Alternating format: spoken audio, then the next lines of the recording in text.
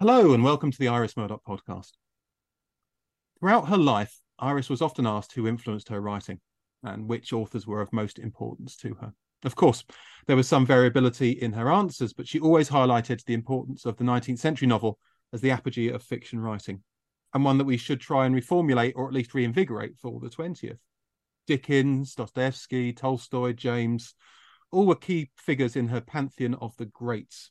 But she also highlighted the importance of Jane Austen, her admiration for George Eliot, and indeed early in her career, the darling, dangerous woman, Virginia Woolf. As Maurice Cranston in The Bookman said, which is reproduced on the back of the Triad Panther edition of An Unofficial Rose, she belongs to the company of George Eliot, Jane Austen, and Virginia Woolf, which is a fascinating thing to consider and something that we are going to be considering in depth on this podcast. Joining me today to discuss these three influences are three favourite guests of the podcast, experts on these authors and their links to Murdoch's work, and of course have written widely on Murdoch throughout their careers. So for Jane Austen, I'm delighted to have the returning Gillian Dooley. Hello, Gillian. Hello. Thanks for coming back on. Gillian is Honorary Associate Professor in English Literature at Flinders University in Australia. As I'm sure you are all well aware, she's the editor of From a Tiny Corner in the House of Fiction, Conversations with Iris Murdoch, as well as the more recent Listening to Iris Murdoch, Music, Sounds and Silences, recently published with Palgrave. She's also a renowned expert on Austen and is one of the leading experts on Austen's connections with music, which I'm sure will come up a little bit later on. So it's great to have her back on. Also with us is Jan Skinner. Hello, Jan. Hello, Miles. Jan, of course, has been on talking about Murdoch and adolescence, Murdoch and childhood reading, and much else besides. She's formerly a tutor at Oxford's Continuing Education Department, and she's published work on the connections between George Eliot and Murdoch. And indeed, a link to that fascinating essay is in the description box below for this podcast. So do please read that. Indeed, I'm going to put up material for each of these speakers in the description box below. And finally, talking about primarily Virginia Woolf, is the co-director of the Research Centre at Chichester, Frances White. Hello, Frances. Hello, Miles. Frances is the author of the forthcoming monograph Iris Murdoch and Remorse, which is coming soon with Palgrave, as well as the co-edited collection Iris Murdoch and the Literary Imagination. Her work on Murdoch and Virginia Woolf can be found in the collection Iris Murdoch Connected, which was published by the University of Tennessee Press a few years ago. Again, links to that in the description. So I think it's probably best if we go through chronologically. So, Gillian, let's start with you. Could you tell us a little bit about Murdoch's engagement with Austen? Yes, well, Murdoch always, cited or mentioned Jane Austen as one of her great, one of her sort of literary heroes. Mr. Knightley was her one of her favourite fictional characters, the other being Achilles in the Iliad. She never explained what that meant, why those two, but she said that a couple of times, I think, that Mr. Knightley and Achilles were her favourite fictional characters. And she, she spoke so often about the preeminence, as Miles said, of the great tradition of the 19th century novel, and how there's somewhere where she says the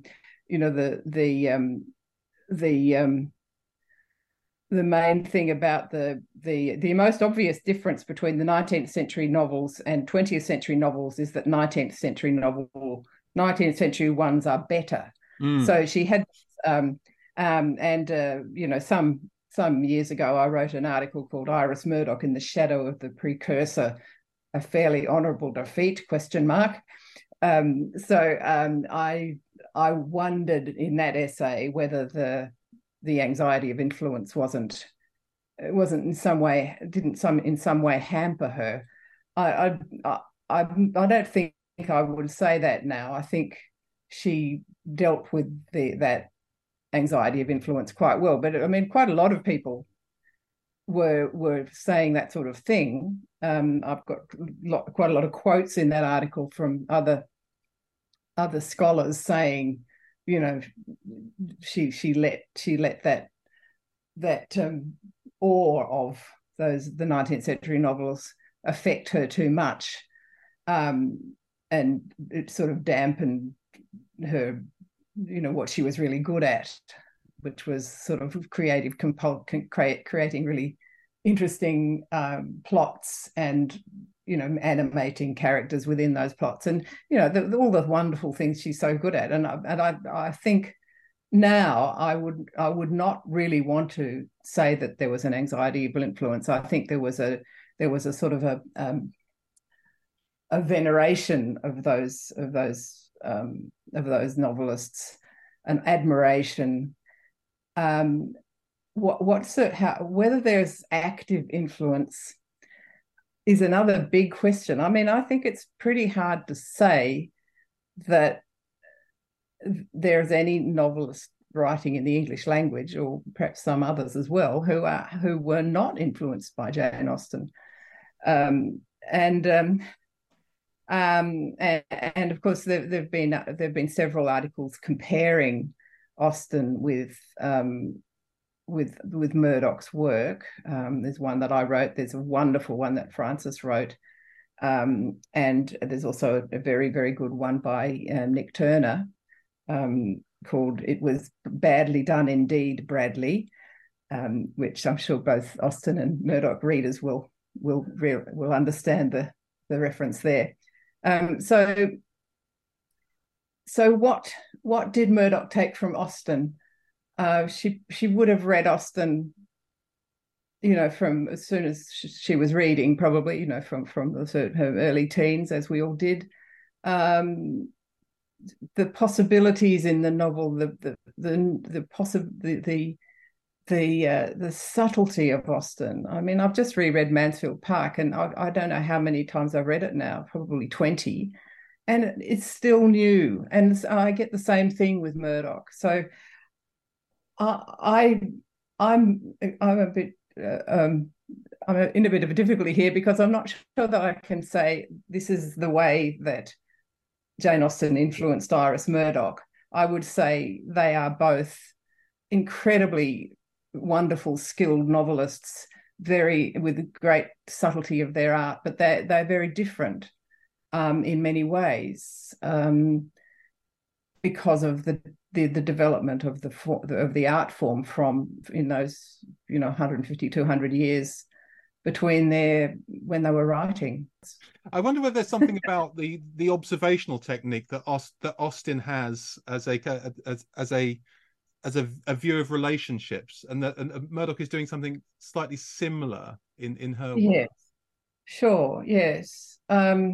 But whether it's something that's unique to, that she uniquely got from Austen, that's what I sort of step back from saying. But sometimes I think, so the article I wrote, probably 25, 30 years ago, was comparing Mansfield Park with A Fairly Honourable Defeat, and looking at the sort of figures, the central figure of a passive protagonist, or not really a protagonist at all, Tallis in Fairly Honourable Defeat, and Fanny in Mansfield Park, and seeing how each of them dealt with that figure, and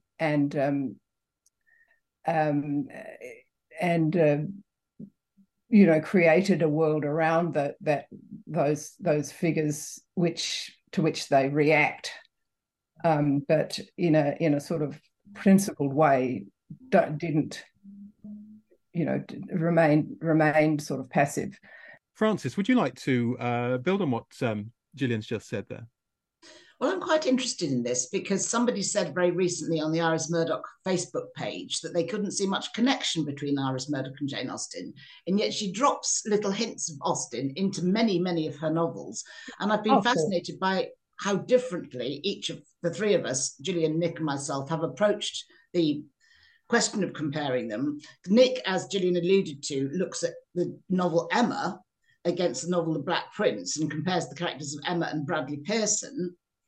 She herself was looking more at Mansfield Park and A Fairly Honourable Defeat, and looking at Fanny and Tallis as figures of good and figures of constrained good and passivity. It's a fascinating essay, that. And I looked at partly Northanger Abbey and Nuns and Soldiers, and also at Sense and Sensibility in the Book and the Brotherhood. There are close connections there. But the other thing that interested me recently was we've been transcribing some talks that Iris and John gave at Tulane back in the 1980s. And they both talk about Jane Austen in that. And John points out, reading a passage from Persuasion, the narrative technique by which Austen goes into Anne Elliot's head and gives us a flavour of how she's thinking, and then pans out, as it were, and watches her walking along the street.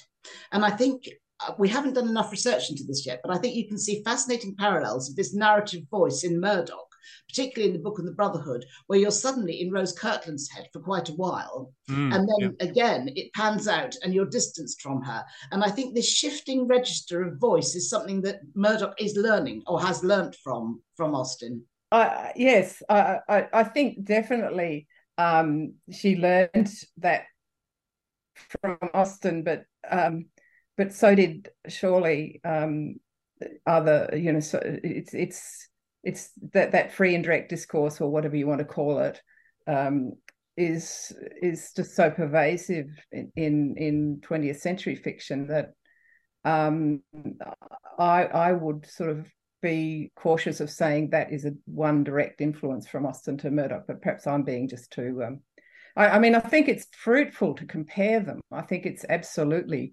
interesting and fruitful to compare the two novelists, to compare and perhaps contrast them. But yes, so it's just whether you can say, well, that's a direct influence of Austen, because she's had well, apart from Eliot and Woolf, and she's had Proust and all these other, and all the Russians as well, to draw on. So yeah, that question about direct lineage is a very difficult one. I think maybe if we were talking about Murdoch and Bowen, it might be slightly easier, because there, I think, with Murdoch's Irish novels, I think you can draw direct links there. But as you say, I think it's the chronology as well, Gillian, isn't it? They're so far apart in time, and there are other novelists who have been influenced by Austen that then go on and influence Murdoch. Jan, can I call on you to talk a little bit about Eliot? Obviously, we went into these sort of the major mid-period large Victorian novels. I know you've written about Murdoch and the influence of Daniel Deronda, but could you talk a little bit about Murdoch's kind of impression of Eliot? Because I don't think she was as enamoured with Eliot as she was of Austen, was she?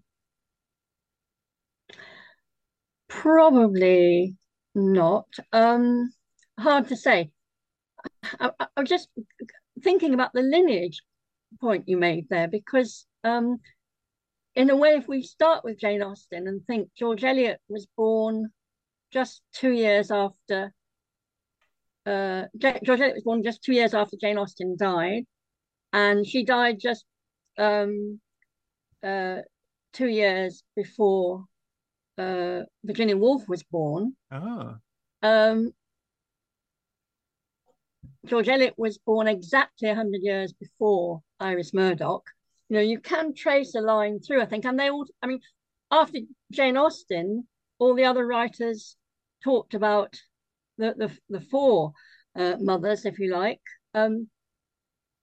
George Henry Lewis, who was George Eliot's life partner, said that Jane Austen was the greatest artist that has ever written. I think he said that before George Eliot wrote her novels. But he said to read one of her books is like an actual experience of life. You know the people as if you had lived with them, and you feel something of personal affection for them. So, if we're starting with Jane Austen and going through to George Eliot, we can see that the influence builds. And George Eliot and George Henry Lewis, her life partner, used to read Jane Austen books aloud to each other in the evenings. They read through, all 6 novels. When we come to Virginia Woolf, her father wrote about George Eliot, Leslie Stephen. The Leslie Stephen Lecture, which is the Cambridge biennial lecture, Iris Murdoch was only the second woman to give that Leslie Stephen lecture, which was in memory of Virginia Woolf's father. And Rosemary Ashton, the great George Eliot scholar, was a more recent presenter of the Leslie Stephen lecture. So I feel there's lots of interconnections and tracings of influences through. I think that George Eliot probably felt more like a competitor to Iris Murdoch in a way, in that Iris Murdoch was trying to write the sort of novel that she greatly admired in the Victorian tradition. Although, of course, actually most of George Eliot's novels are not set in the Victorian age. It's only Daniel Deronda is the only one that is actually about her contemporary time. But I think that Iris Murdoch mostly took from George Eliot how to write moral dilemmas, how to give the complexity of characters who are faced with choices. And I think that they had a lot in common in terms of the moral values they were looking to reinforce. George Eliot, as a limited determinist, very influenced by positivist thinking, wanted her heroines to defeat egoism and to unself, just in the same way that Murdoch wants her characters to attend to reality so that they can be less selfish and defeat the ego. And I think because they had so much in common, in a way, there's a tension between the ultimate freedom that they give their characters. Murdoch is very, very keen, isn't she, that the ideal is characters, free characters fit, to is it what characters fit for a free characters fit? What's a Henry James quote? House fit for free characters to live in. That's it, yes. And her concept of attention and attending to reality as being the way to choose the good, I suspect, and I've just been thinking about this, is in conflict with, or at least challenges, George Eliot's most famous quotation, I think, from Middlemarch. Let's read it quickly, which is about, it's about Dorothea choosing and looking to make correct choices about the disastrous marriage she's made. Eliot says, if we had a keen vision and feeling of all ordinary human life, it would be like hearing the grass grow and the squirrel's heartbeat, and we should die of that roar which lies on the other side of silence. As it is, the quickest of us walk about well wadded with stupidity. So I wonder how far Murdoch is saying, attend, look to reality and you'll get it right. And George Eliot is saying, no, that's not going to work. It would. I think someone actually once described that as a definition of schizophrenia, her vision of what really attending to reality would mean. So, sorry, those are just quick initial thoughts on Murdoch and George Eliot. No, that's fine. Thank you. I wonder, Jan, whether there's also something to be said for that, the idea of the climactic scene as well, or maybe the kind of major scenes of action. And I was thinking about the ending of The Mill on the Floss and the flood, and whether this is something also that Murdoch does quite well, and whether we see any similarities or connections between these kinds of moments. Yes, I mean, are you suggesting that they both go in for a bit of melodrama, or possibly? I'm also, but also, I guess that for both Eliot and for Murdoch, they're kind of known for these kind of these moments of tension, or when sort of both of tension between characters, but also when nature sort of breaks through and creates action itself. And I know, again, I think it's difficult from what Gillian was saying about, actually saying, well, this is a direct link, but maybe there's something in the mix. Yeah. I think what Murdoch and Eliot both committed themselves to was not allowing their characters to evade the consequences of their actions. Sure. And for George Eliot, that was very much resulting from her empirical beliefs about the material world, the sort of post-Darwinian thinking she had about the web of the world and the organic structure, and how you couldn't escape your heredity, your physiology, etc. For Murdoch, it's what is it for Murdoch? Why is she so keen that we should not be able to avoid what we have set in train? Because I'm not sure how contingency in Murdoch maps with George Eliot. I think there's a tension. I think there's a conflict there as well. But I mean, it's something that perhaps we can discuss a little bit later on in the podcast. Because I think once we've heard from Frances talking about Woolf, then maybe we can start to bring some of these threads together and make well, maybe we won't be able to make a full picture of the links, but certainly it'll give our listeners a lot of food for thought. So Frances, do you want to pick up on what Jan's been saying there and also make some links to the modernist period? Yeah, I think that'd be really important. I want to look at what Murdoch herself said about these writers, really, because she said in an interview, which is in Gillian's wonderful book, Tiny Corner of the House of Fiction, I would like to think that something of the spirit of Jane Austen, whose work I love dearly, had entered into my work. And Jane Austen is a given, an object of love for both her and for John Bailey. It's just accepted. George Eliot is respected and admired. But she says, George Eliot is not somebody who touches my heart terribly, although one must admire her. She was driven to develop an intellectual vision through reaction to her situation as a woman. So it's a much more distanced appraisal of Eliot. It's not this sort of taking her to her heart that is Jane Austen. And I think one of the key things is comedy. Murdoch was very clear that the novel is comedic form and that we are all figures of comedy. And as Gillian was saying, you read Jane Austen again, it's fresh every time. You laugh afresh every time. Same with Murdoch. When you reread Murdoch, you laugh again. Even the dark novels, there's so much humor in them, so much comedy. And she actually wrote to the Leibowitz in America, I've just finished rereading Middlemarch. How super it is. One forgets the funniness of serious writers sooner than anything else. And I love Virginia Woolf dearly, very dearly, but I wouldn't say I ever laugh reading her. And that may be an element that Murdoch finds missing in Virginia Woolf.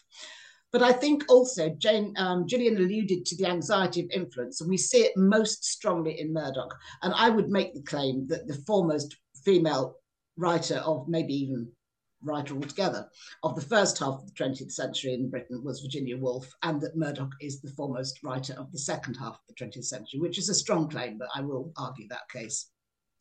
So I want to look at how this affected Murdoch's feelings about Woolf and how that changed over her life and how she dealt with it. She mistrusted Bloomsbury greatly. In fact, the whole concept of Bloomsbury has been much debated and contested recently, but she mistrusted what she saw as the sort of manifesto of art for art's sake. And she says the work of great artists such as Jane Austen and George Eliot shows up art for art's sake as a flimsy, frivolous doctrine. Art is for life's sake, or else it is worthless. And that's key to her mistrust. But she also mistrusted Woolf in particular and distances herself.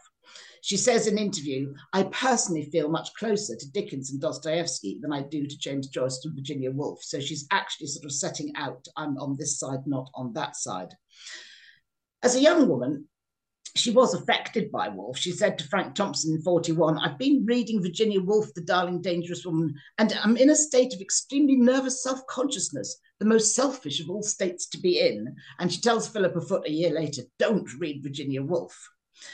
But then in the early 80s, she and John went to a conference in Cambridge on Woolf, and she had to reread Woolf to take part in the conference. He was taking a minor part, but she wanted to be well enough informed to hold her own in the conversations and discussions and things.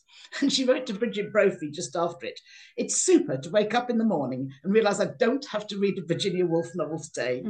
I'm prepared to admire some of the stuff, but do not like either it or her." And to Naomi Leibovitz again, she wrote, "I admire her, but I can't feel at home. Of course, in some sense, she's a marvellous writer and original, but I can't be very interested in her thoughts." And I want to return to that fact of the Cambridge Conference in 82 a little bit later. First, I think there are a lot of biographical parallels which have also been made with George Eliot at times. Both Woolf and Murdoch married after being engaged to other people relatively late. And they married men who facilitated a mode of living that had freed up their wives to write. And both they became better known than their husbands, Leonard Woolf and John Bailey, although they too were writers of distinction. Both marriages were childless, and both women conducted various extramarital relationships as well, which the men seemed to cope with. They both share a great love of water, which is of great significance in their fiction, and they are united by their writerly celebrations of London. They are famously with Dickens, the great literary, and I suppose Ian Sinclair as well, the great writers of London. But I'm interested in the intellectual parallels between them as minds, as working artists, of writers of fiction, criticism, and philosophical polemic. They both wrote compulsively and dedicated much time and energy to correspondence and had a strong relationship with their readers. And they're ambitious to succeed as writers. They both reject art that has a palpable design upon the reader, and they're wary of the intrusion of philosophy into fiction. But despite this resistance, they both produce novels which demand philosophically orientated critical commentary, because both are committedly intellectual writers who value the life of the mind, inquiry into what life is about and how it should be lived. So looking at the reasons for distancing herself from Woolf and the anxiety of influence, she self-identifies, apart from Jane Austen and George Eliot, primarily with the male line of novelists, and seems to have a general refusal to think back through our mothers, as Woolf insists that women writers do. And she went on the attack in her very, very first book of all, Such a Romantic Rationalist, published in 1953. Wouldn't appear to be about Woolf at all, but she comes in quite a bit. And she mistrusts, in this book, she says that she mistrusts modernism as the readiness simply to record the flux of reality or to become absorbed in sporting with language itself. And I could say more about that, but I think I'll move on because there's too much detail here, really. But we see this inner compulsion to deal with Woolf at this early stage in her career, to diffuse her influence, depose her literary position. It's quite a strong statement.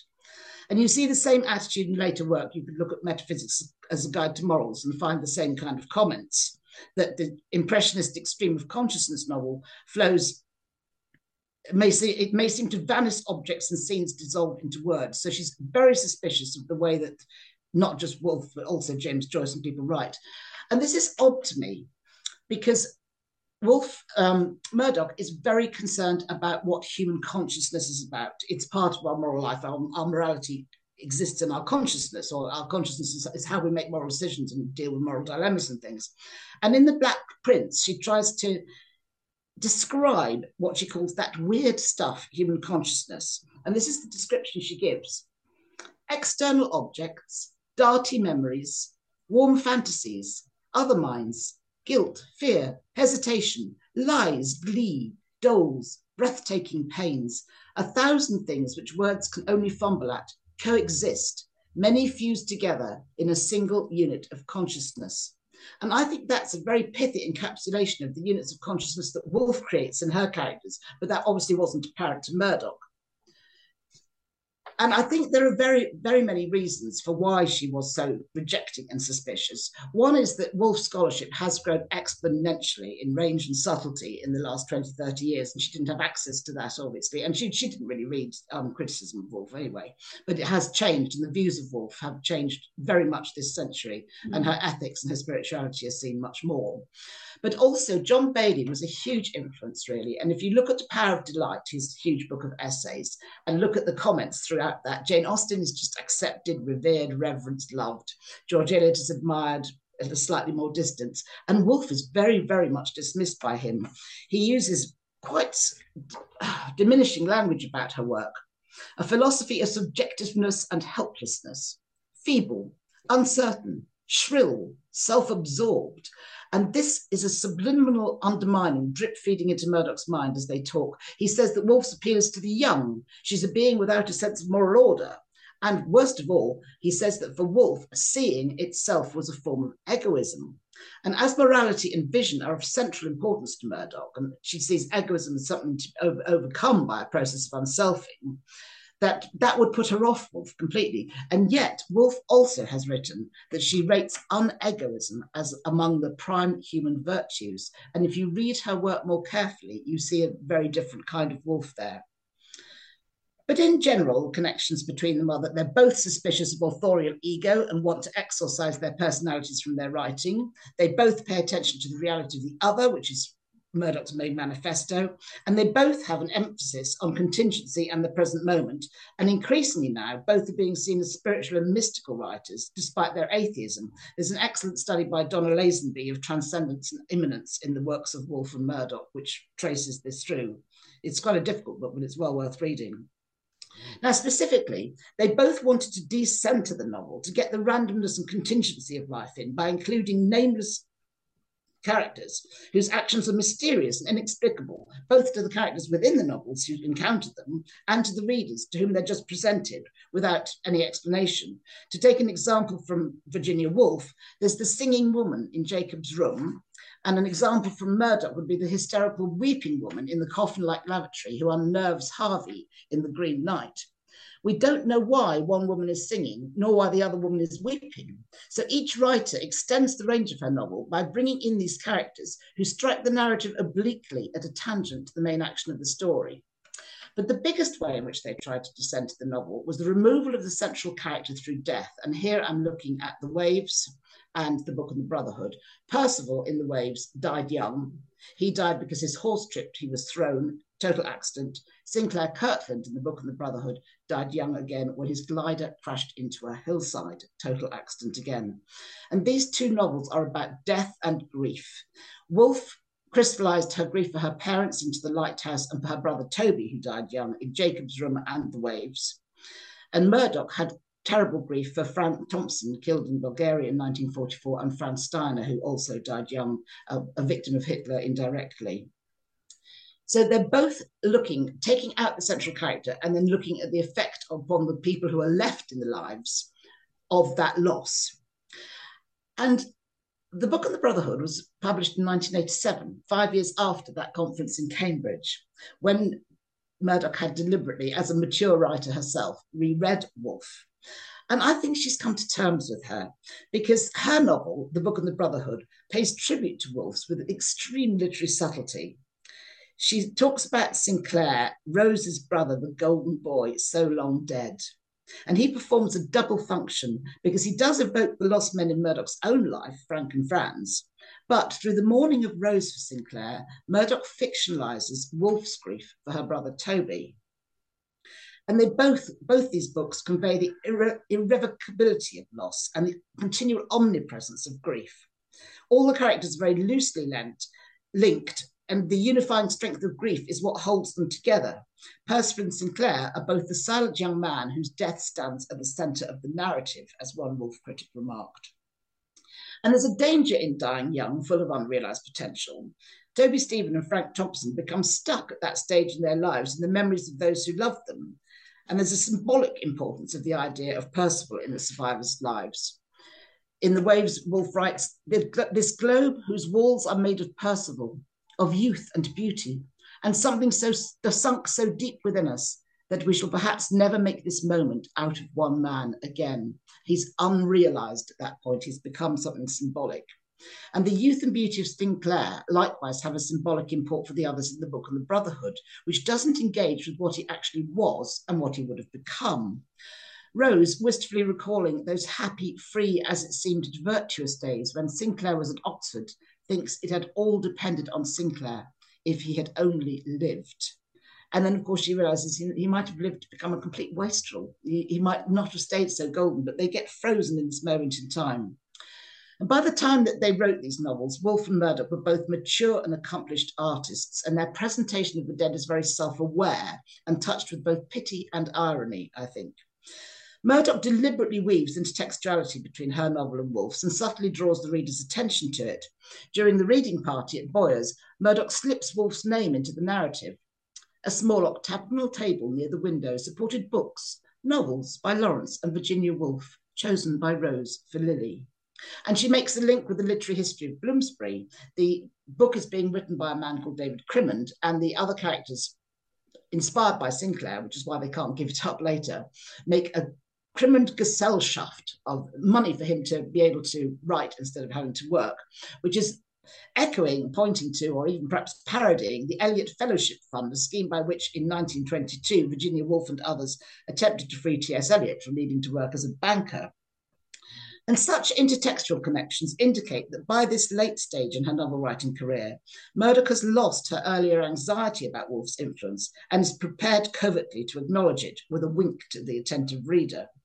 And there's a tiny detail that I think really affirms this, because Murdoch's sentence, Sinclair's glider crashed into a hillside in Sussex, not only echoes the verb in Woolf's sentence, into this crashed death, Percival's, but her choice of Sussex, the county of Monk's House and Charleston, the two homes linked most closely with Woolf's immediate circle and the site of Woolf's own death, seems a quiet owning by Murdoch of homage due to her great predecessor. So her stance towards Woolf has undergone a major shift since the sly sideways dig in A Severed Head, written in 1961, where the vain and foolish Antonia Lynch Gibbon's mother came out of the Bloomsbury world, was something of a poet and a remote relation of Virginia Woolf. So I think it's finally become bearable to acknowledge her own belated status and Woolf's prodigious role in the history of the novel. But like all the philosophers, painters, and novelists who appear in her novels, Woolf was included just as part of Murdoch's cultural milieu in an instinctive, playful way. And her sensitivity to her literary forebear is only disclosed in hints and fragments. And I was interested to conclude briefly that 4 years before the publication of the book on the Brotherhood, Murdoch was asked by Peter Conradi about her early reference to Woolf in A Severed Head. She'd forgotten doing so, saying with laughter, "Did I actually mention Virginia Woolf? How extraordinary." And then remarking, "Of course, any mention of Virginia Woolf is fatal because it sets off a lot of thought processes, as it were."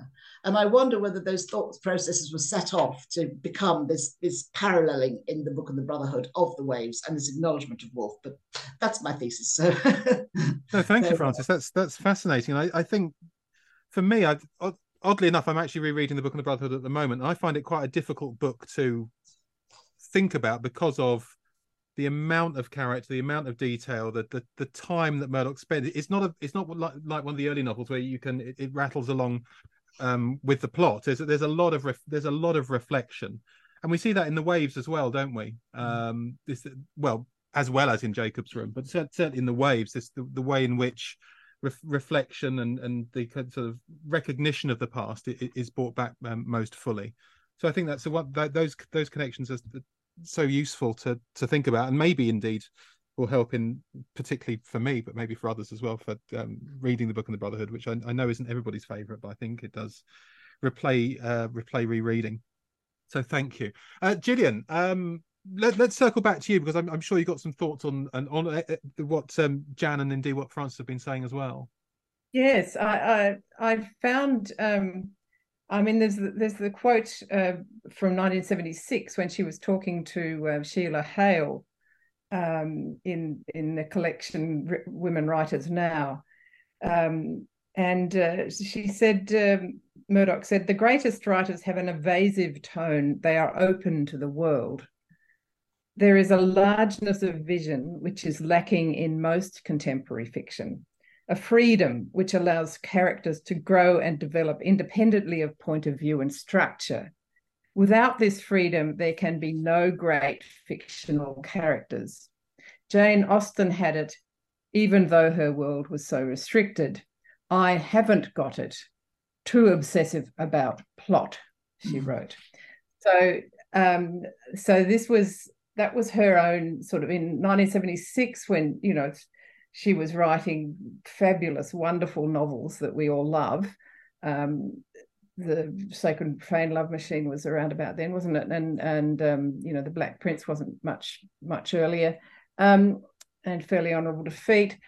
And this feeling that she was too obsessive about plot, I think might have been a sort of, it's a modesty, isn't it? I mean, it doesn't. There's one way of looking at it. There's this sort of feeling that perhaps she wasn't as great as them, and therefore she couldn't, she was kind of constrained by trying to be as great as them. But then there's another side of it, which is, well, look, we just keep trying. And I think that's more what she did, because she didn't, she often said that she didn't she moved on from each novel. Why would you keep writing unless to try and write a better novel next time? I think she was, she said that somewhere too, maybe to Frank Kermode. So I think that humility was also part of her strength.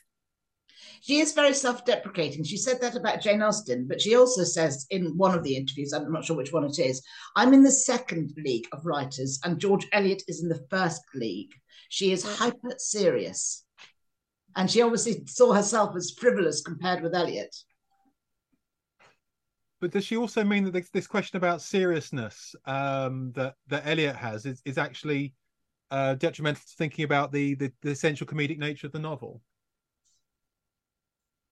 She found Eliot funny as well, though. She did say when she'd just finished reading Middlemarch, she'd forgotten how funny it is. She says that about Dostoevsky too. That when you go back to them, you see how funny they are.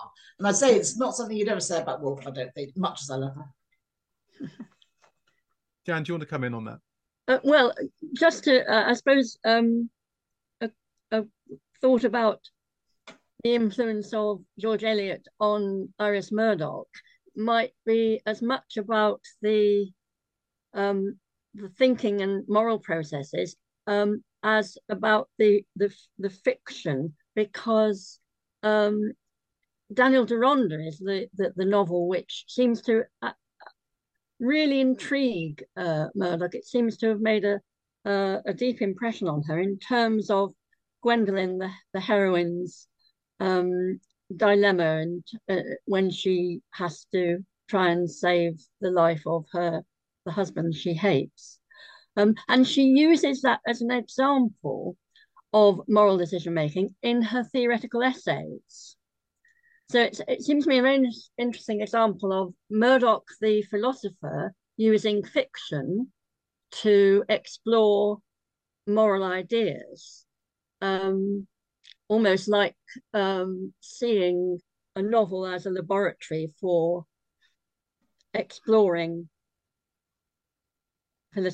moral concepts, like in that case, freedom of will or weakness of will, and intention, which of course was the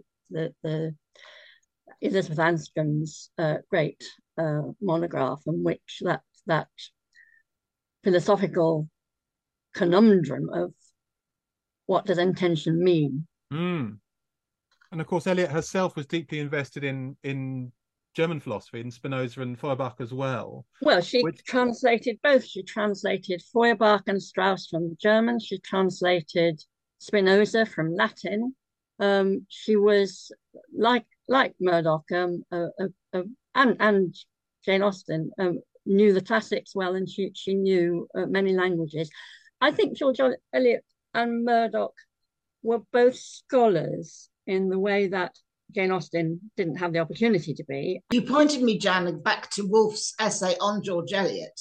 Yes, it's an absolutely beautiful, balanced, generous appraisal. And when you go to the common reader and you see how much she'd read and how easily she encapsulates a writer, they're all exceptionally intelligent, intellectually, and very, very learned within their scope of when they were born, obviously, and what they had access to. And obviously for Jane Austen, that was limited compared to Iris Murdoch.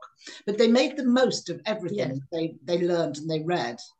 What Eliot and Virginia Woolf have in common in terms of their access to knowledge and learning is that they both had access to great libraries, because Virginia Woolf had, although not formal education, had access to Leslie Stephen, her father's great library. And George Eliot, her father was the estate manager for Arbury Hall, the great sort of estate that nearby where they live. She was given free rein to explore the library there, partly because it was thought she wasn't very attractive. She wasn't likely to make a good marriage, so she might as well be educated. And so there was an autodidacticism about both of them, which of course was not the case in Murdoch, who was very much the product of a very formal and very rich teaching. Well, yes, she was, obviously, because she was at badminton and then at Oxford. But then when she'd left Oxford, she by herself sought out all the continental writers, the novelists, the philosophers of the continent that were not known. It's why hers is the first book on Sartre, because she pushed beyond the boundaries of what the sort of syllabus was set down for her education in the same kind of way, just always pushing outwards to find out more. And I think in the Sartre book where she talks about Northanger Abbey, is that where she quotes the what are you reading? Oh, it's only a novel. And then no, it's not. Where is that? That's in Nuns and Soldiers, I think. Yes, but she quotes it elsewhere as well. I thought anyway. It's interesting that she does use that reference to Jane Austen, if you like, classifying the value of the novel very, very early on, which and I'm not saying Jane Austen wasn't scholarly. She was well read. She obviously. I think shall we bring Gillian in on that? Yes. I was going to ask you how you would not defend her, but I mean, in the matter of access, it's a little bit hard to know. But she certainly, in her more adult years, she had access to her brother's library, at Godmersham and Chawton. There were obviously books in the Steventon parsonage where she was brought up, because her father was a scholarly man and was taught. Was a teacher as well as a minister. But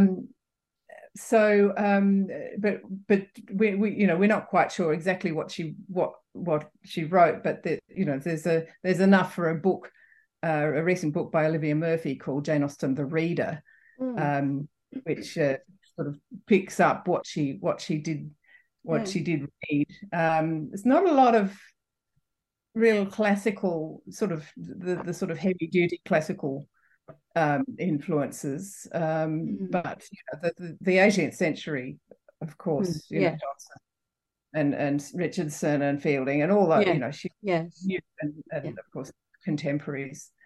So that's it's the Fire and the Sun, isn't it, where Murdoch quotes the Northanger Abbey. You may well be right. I'm not sure. Yeah, I think it's Fire and the Sun. Could I ask Francis a question about Virginia Woolf and John Bailey? Surely. Because Francis, you referred to the conference where Iris Murdoch and John Bailey, they were invited, weren't they, to the Virginia Woolf Centenary Conference in Cambridge, and Iris appeared on the panel, but John Bailey gave a paper. I'd love to see that. I wonder what he said, because he's so dismissive of her. Well, essentially, he made a claim for The Voyage Out, which is Virginia Woolf's first apprentice novel, to be her greatest achievement and by far the best novel. And you have to believe that tongue in cheek. Afterwards, when I think that when she writes to Bridget Brophy, Murdoch says, they went to this conference and she said, we were surrounded by enthusiasts. We had to keep our heads down. Yes. But then when she's on the panel, she is asked what they're each asked at the panel, which fair enough. She had Hermione Lee and I think Gillian Beer, two great sort of Woolf scholars that she was, sitting next to, and they said, "What's the greatest Woolf novel?" And I forget what they said, but she sort of says that nobody seems to be mentioning The Voyage Out. And you think, how far is her reading of Woolf being mediated through John's sort of dismissiveness? Enormously so, I Is think. it? Yeah. I really do. Yeah. I think he had a huge influence in her thinking. I think also he dismissed the idea of God. And she said to somebody at one point, John got rid of God for me. And she's wistful about that. And she ends metaphysics with a psalm. And she's never really comfortable with this. John was just a natural atheist and a natural Woolf hater, I think. Yes. And I think without him, she might have had a more nuanced look. And I think you do see that quietly she's thinking about it during those 5 years after the conference, before she publishes the Book of the Brotherhood. And it's not The Voyage Out that she goes to. It is the much more Woolfian novel changing novel, The Waves, the changing the shape of the novel. Yeah. And she's interested, in fact, despite John, in how you do decenter and how you do have characters of equal. Whereas The Voyage Out, it's a great first novel, but it's a traditional story told in a traditional fashion. Yes. And I don't think John liked it when she broke away and fragmented everything and stopped telling stories. This movement away from realism, which perhaps is why Murdoch leans much more heavily on Austen and Eliot than she does early on in Woolf. Yes. Yeah, she said about Mrs. Ramsay that there was a bit too much luminosity base and not enough stuff in To the Lighthouse and Mrs. Ramsay, which seems a bit harsh. But in the Sartre book, she quotes Woolf's sentence: "Life is a luminous halo, a semi-transparent envelope that surrounds us from the beginning of consciousness to the end."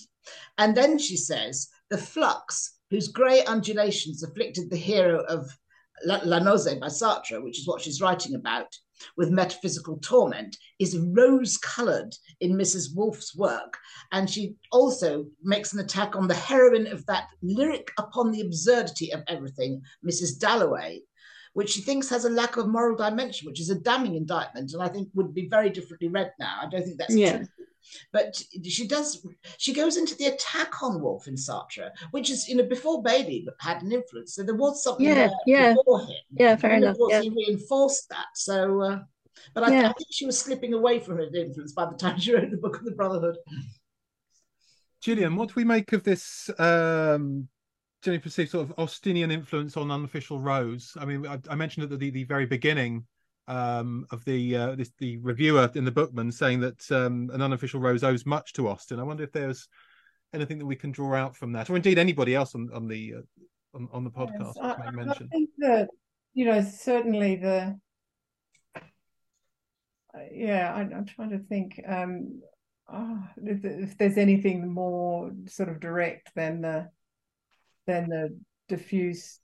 I mean, I know there are the sort of the direct references where a character is reading Austen, and you must always take note of those things. But the sort of what that thing about thinginess,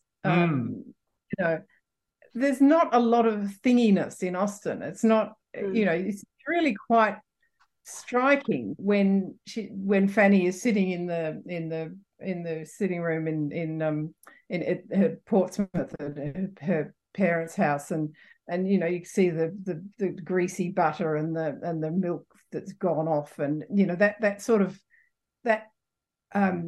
of level of observation of the surroundings is actually quite striking when it happens in Austen, because it's so unusual. Whereas in Murdoch, she's always very aware of the environment, the surroundings, of her characters and the settings and that sort of thing. So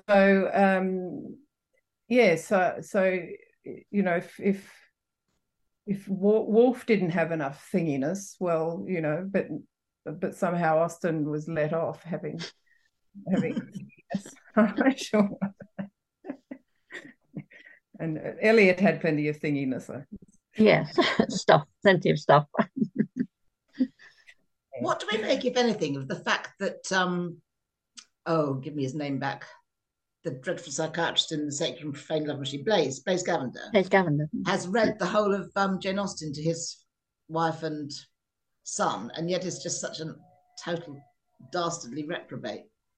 It's as if reading Jane Austen has had no effect on him whatsoever. Is it a comment on that poetry or indeed art makes nothing happen? Maybe so. Maybe it's a reference to the Sir Edward Denham, isn't it, in Sanditon, who's read who admires all the villains, and it wants to emulate them, rather than so you can read there's as many novels by Jane Austen as there are readers, in a way that you can take all sorts of things. I mean, I met someone at a conference last week whose hero was Mary Crawford, and who said Edward Bertram was a bully, and I was I was just astonished by that. So I think, and he's an academic reader, and that's his considered opinion.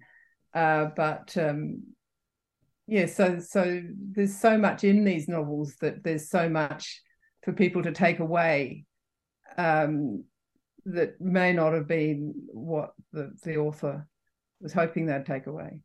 Well, as we come towards the end of the podcast and our time together, what I think I usually do, I ask you, my guests, to recommend something to read. I think perhaps it's a little bit more tricky this time, because it'd be, read a novel by one of these great authors and then read a comparison by Murdoch. What I'm going to do is I'm going to put a link to my guests' work in the description box, so you can have a look at that. But let's go round and gather some final thoughts, shall we? Which would be useful, I think, thinking about this idea of female lineage and Murdoch, and perhaps where we might want to go with it. Jan, can we start with you? Can I just finish off then, just because I've located that Fire in the Sun. Yes, please quotation. do. Yeah, it just seems to me to encapsulate how Murdoch saw the value of the novel, and thereby the value of the work of all the people we've been talking about. She says, "Hear the words of Jane Austen, Northanger Abbey, chapter 5. And what are you reading, miss?" "Oh, it's only a novel," replies the young lady, while she lays down her book with affected indifference or momentary shame. "It's only Cecilia or Camilla or Belinda.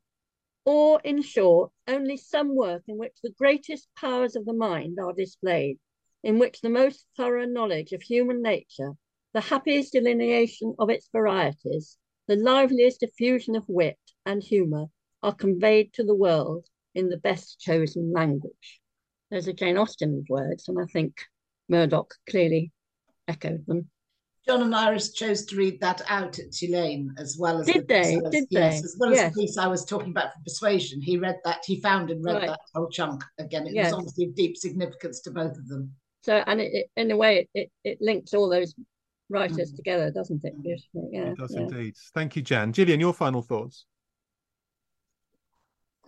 Well, I just want to, endorse what Jan's just said, and thank her for finding that quote, because finding where that quote was, because it's it does bring it full circle so beautifully. And I'm not in my own library, which is on the other side of the world at the moment, so I can't sort of bring these things up as easily. Yes, I just think that as Frances said, Jane Austen was just sort of so much part of Murdoch's consciousness, ideal of what the novel was and could be, that it's almost impossible to kind of pick out. Well, it's extremely possible to draw comparisons and find references and influences, but it's very hard to sort of say, well, here is a place where Jane Austen influenced Iris Murdoch, sort of and isolate it. So I think it was just a diffuse and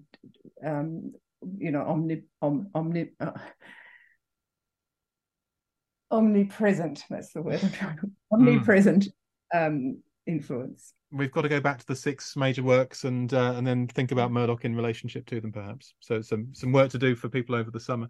Thank you. And Frances, your thoughts? I was just remembering that Wendy Vasey, in an essay on Murdoch and John Banville's book, The Sea, makes a sort of throwaway comment at one point about how alike the opening paragraph of The Waves is to the opening paragraph of The Sea. And I haven't managed to follow that up yet, but that would be fascinating. But I think what I really want to urge people to do is the book on the Brotherhood is a neglected Murdoch novel, and it's a really, really rich one. It's one of my favourites. It would be in my top 5 Murdochs. And I would urge people to try that one. It's a long, slow read, like it's a big baggy monster. It's like reading Henry James or whatever, but it's well worth the effort, and it's a wonderful book. And all of Woolf, which is very short. Yes, this is true. Yeah, I think for me it's reminiscent of James's Wings of a Dove in the terms of how the slowness of the build-up and the development of characterization is For me, that would be a comparison. But yeah, I think that interesting, as you said, the comparison between Waves and the Book and the Brotherhood is something that I'm going to take away and think about. So thank you very much. My thanks to Gillian Dooley, to Jan Skinner, and to Frances White, and my thanks to you all for listening.